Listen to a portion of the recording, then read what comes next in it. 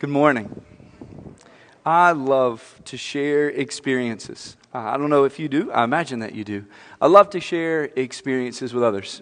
I was fortunate to have Ben pour into me as a college student, and one of the most memorable experiences of my life were the times that we would go hiking in the Smokies. We'd go backpacking, we would load up, and for days of smelly, honest distractedness, we would just get away and see, trees and sights, mountains, rivers that were as cold as ice.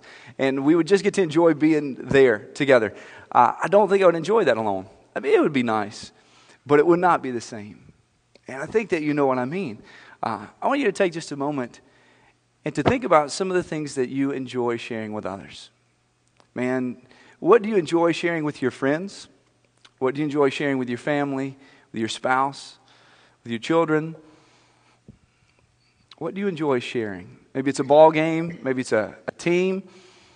Maybe it's music. Maybe it's the latest TV show that you're crazy about. Maybe it's Infinity War that's about to come out that you have to go see with all your friends. I don't know what you enjoy or what you love to share.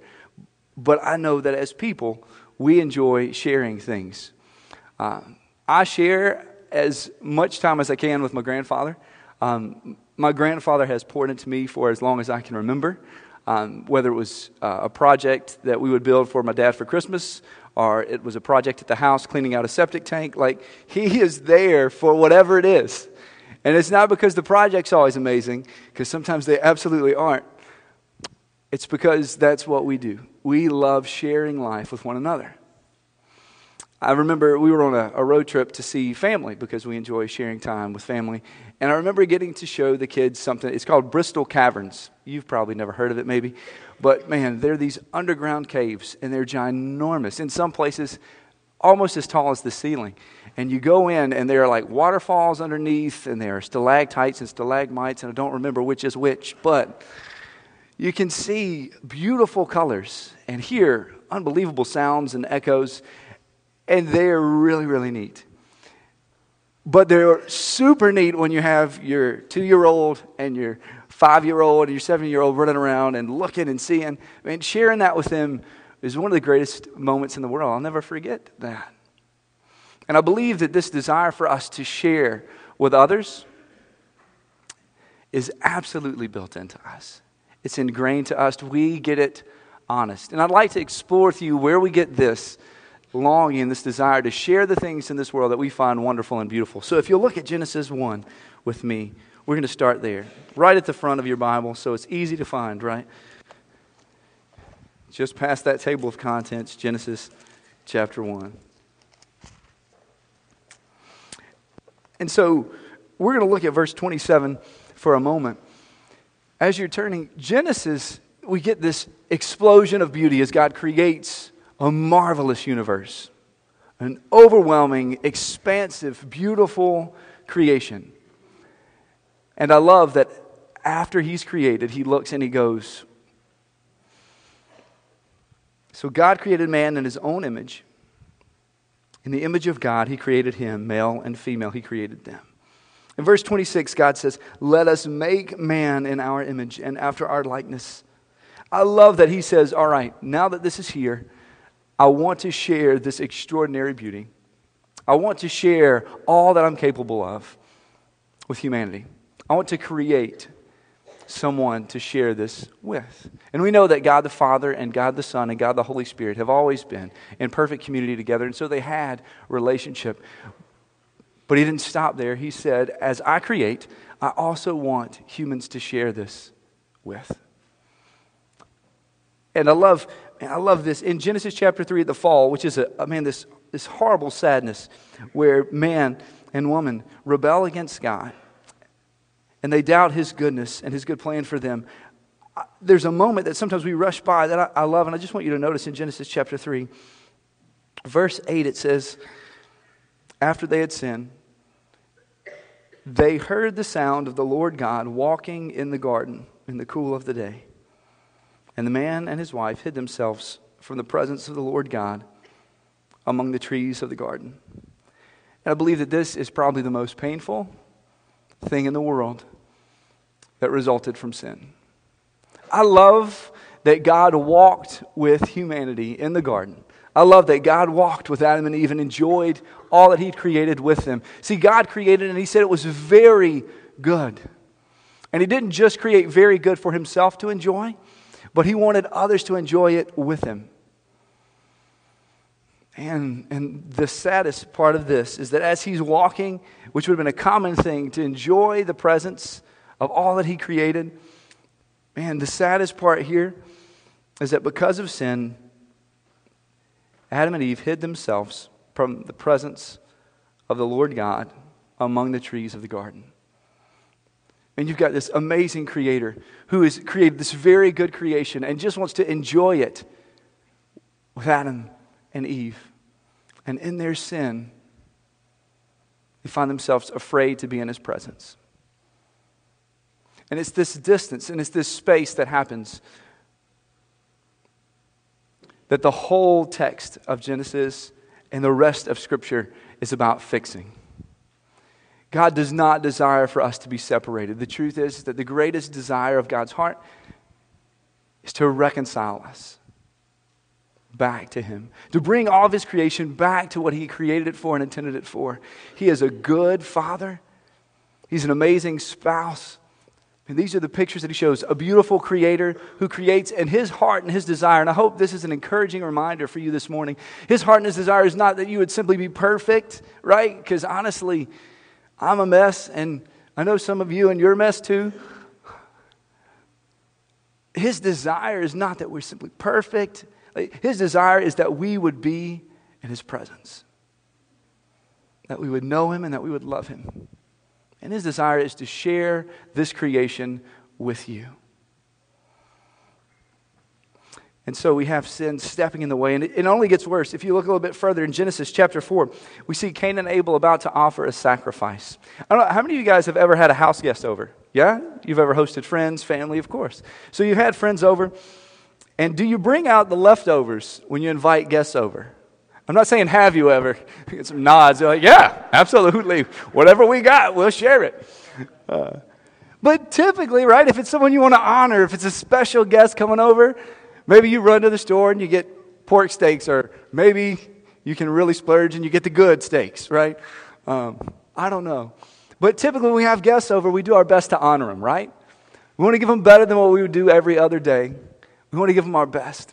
I don't know if you noticed this, but in Scripture, this is the heart of sacrifice. When folks are called to offer sacrifices to God, it's not so that they would be bitter and go, I can't believe you're making us give up our stuff. Here you go, Lord. No, it's like inviting a friend over for a meal because you want to honestly celebrate. You want to celebrate what they mean to you. And so when they offer sacrifices, they offer a gift and honor. And so here's the thing.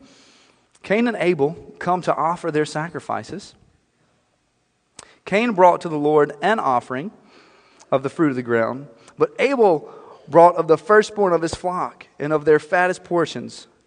And the Lord had regard for Abel and his offering, but for Cain and his offering, He had no regard. And so we see this moment where Abel goes, the Lord is coming over. I'm going to offer the best sacrifice that I can, the best meal that I can. The Lord has blessed me and has shared the beauty of His creation with me. I want to give Him my best. And so he lays it out, and the Lord is pleased. But Cain, and this is no surprise because we see sin separating us from God. And so Cain sees this, and he goes, well, I've got to give something to the Lord, I suppose. I can find some fruits to give. And instead of giving his best, he just gives some. And the Lord doesn't accept his some. But the Lord is not furious, right? Here's what happens. Cain is furious, and his face fell. But the Lord said to Cain, why are you angry? Why is your face fallen? If you do well, will you not be accepted? If you do not do well, sin is crouching at the door, and its desire is for you, but you must rule over it. Even in this moment, God doesn't look at Cain and go, I can't believe you would bring that trash to me. He says, no, it's all right. Why are you angry? Why are you furious? You don't have to walk around bitter. Just bring what's fitting. Honor me. And recognize me for who I am. That's it. And if you'll do that, it will be fine. But as long as you're chasing sin, and as long as you're separated from me, man, you're going to be at risk of losing yourself to the desires of this world. And so I want to share with you two things this morning that I believe really separate us from the presence of God. And this first one is a love for the creation. Our God made this very good, beautiful creation. And if we're not careful, we'll become obsessed with it to the forgetting of Him.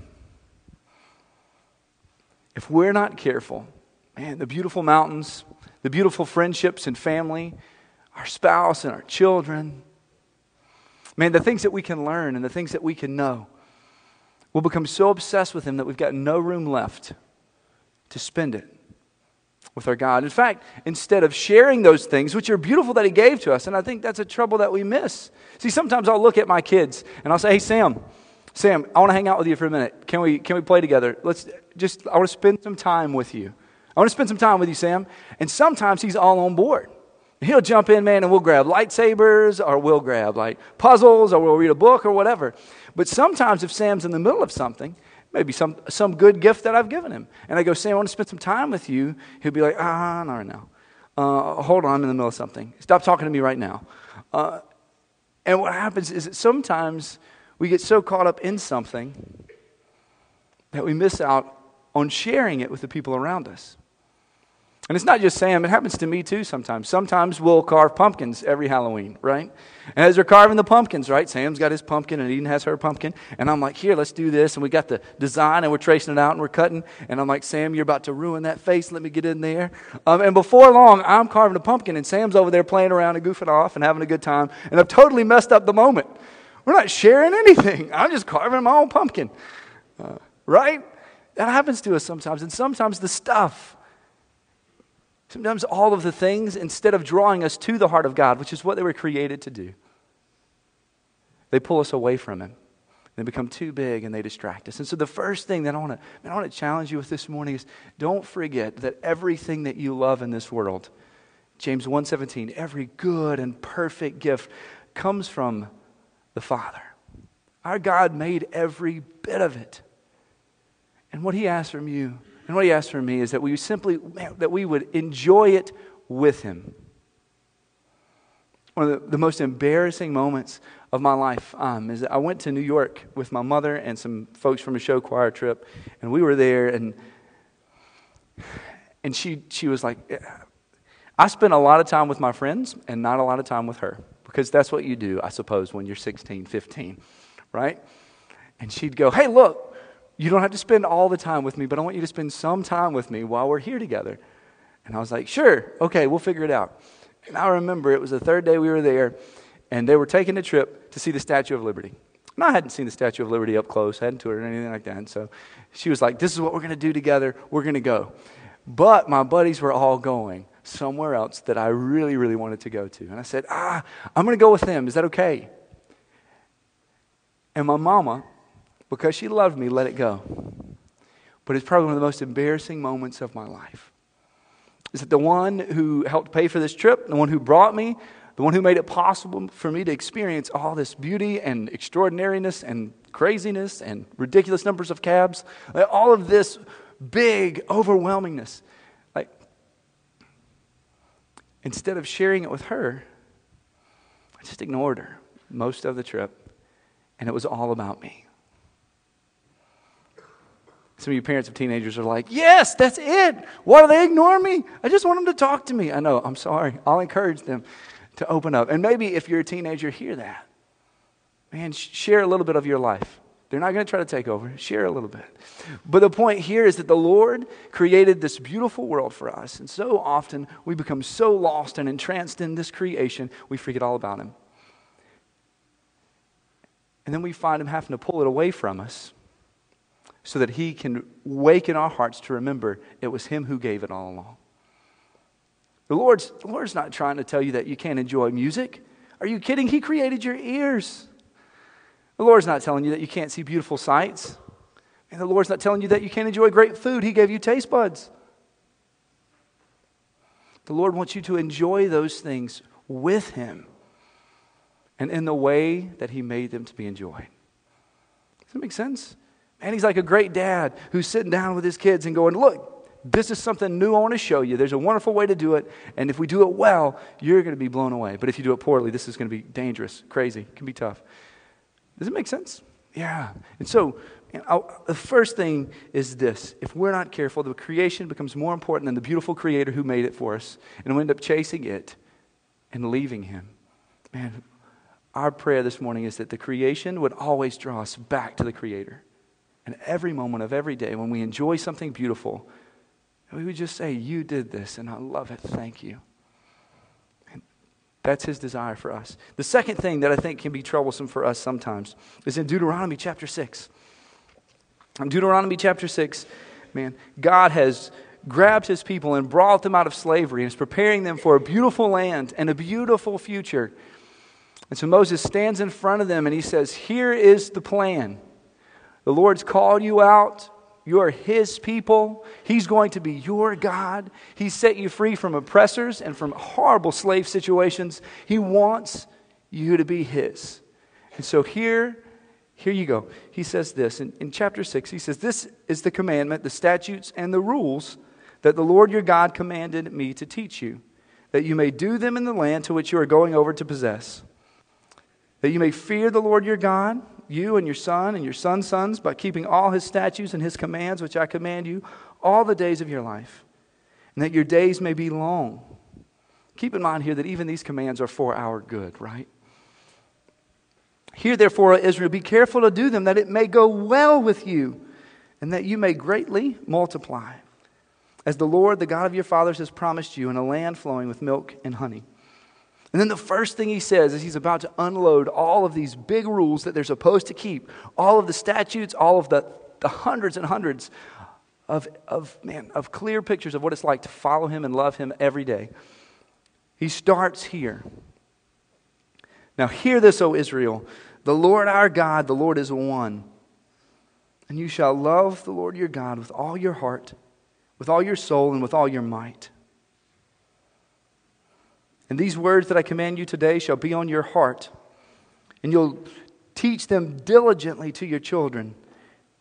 And you'll talk of them when you sit in your house, and when you walk by the way, and when you lie down, and when you rise up. You shall bind them as a sign on your hand, and they shall be as frontlets between your eyes. You'll write them on the doorposts of your homes and on your gates. And when the Lord your God brings you into the land that He promised to your fathers, to Abraham, to Isaac, to Jacob, to give you, with great and good cities that you did not build, houses full of all good things that you did not fill, and cisterns that you did not dig, vineyards and olive trees that you didn't plant, and when you eat and you're full, then take care lest you forget the Lord, who brought you out of the land of Egypt, out of the house of slavery. It is the Lord your God you shall fear. It's Him you'll serve, and by His name you will swear. You will not go after other gods, the gods of the peoples who are around you. For the Lord your God in your midst is a jealous God, lest the anger of the Lord be kindled against you, and He destroy you from off the face of the earth. And this is heavy, because there's a lot at stake, but the truth is what He asks is not much. He says simply, as you enjoy what He's about to give you, be careful so you don't forget Him. As the Lord unpacks these beautiful gifts that He's going to bring to you, and as you enjoy all that He has made and all that He's laid before you, with every gift, be careful that you don't get lost in them. Relax in them and forget Him. Because there's a tendency sometimes to do that. Well, the people took this to heart, and they made the promises, and they swore their oaths, and they said, we will be faithful to God. But over and over again, they drifted from Him. And even the ones who thought they were being faithful got distracted. And typically, it was these very rules that caused the problems. Because sometimes, what keeps us from God is that we forget that He is good and that He is loving and He desires our presence. And instead, we think He just wants us to keep a bunch of rules. And He says really plainly that the commands all point to one thing. In fact, Jesus was asked this question. He says, let's bring it down. Let's bring it down to the simplest thing. He was tested, and they said, Jesus, what's the most important commandment? If we're going to take all these and bring them back, what's the point of all these laws that God's given us? And in Matthew chapter 22, He says, And it's real simple, that you would love the Lord your God with all your heart, with all your soul, with all your might. That's it. Like, the heart of this law is drawing us back to cherishing and being in the presence of God. And all of the rules that he gave, man, the only point of those was to draw you back to him, so that you could enjoy his presence and live the way that he created us to live. And this is the heart of the gospel. This is the heart of Scripture. Over and over again we see it. Colossians chapter 1 verse 20 says that God sent Christ that he would reconcile all things, heaven and on earth, that he would bring back all things to himself. I mean, God did not just send his son to die on the cross so that you could escape hell. I mean, he had a bigger plan than just keeping you from pain. He wanted to draw you back to himself, which is goodness. And salvation is about you being with him forever. He is the beauty of salvation, not streets of gold. And the Lord is beauty. And so two things that often can trip us up, two things that often lead us away from this beautiful presence, this walking in the garden with a Creator and sharing the beautiful things that he's made. And the first is often that we become obsessed with the creation. The second is that often we become obsessed with rules. In either case, we end up missing out on the one who gave all good gifts. Man, I love the metaphors that Scripture uses, and I love that God, when he shows up in Scripture, is a good parent who wants to, for you and for me, to show us this beautiful world and for us to delight in him as we delight in what he's made. I love that one of this is that of a spouse, as one who shows steadfast and faithful love in hard circumstances and in beautiful ones. That God says, I come alongside you, and if you'll embrace me and live every moment with me, then I will make your burdens lighter and your celebrations twice as big. Man. And so I want to charge you, I want to challenge you, I want to encourage you the same way that Hosea encouraged the church. So if you have your Bibles, Hosea is a little bit less. And I didn't mark it on purpose because I wanted to be sure that you had time to get there too. But Hosea, it's about right there if you want to find it. And if you just want to listen, that's fine too. But in this passage in Hosea, Hosea was a prophet who was called by God to go and marry a prostitute. And the Lord said, I want you to do this because it's going to be a picture for everyone of my people, what their relationship with me looks like right now.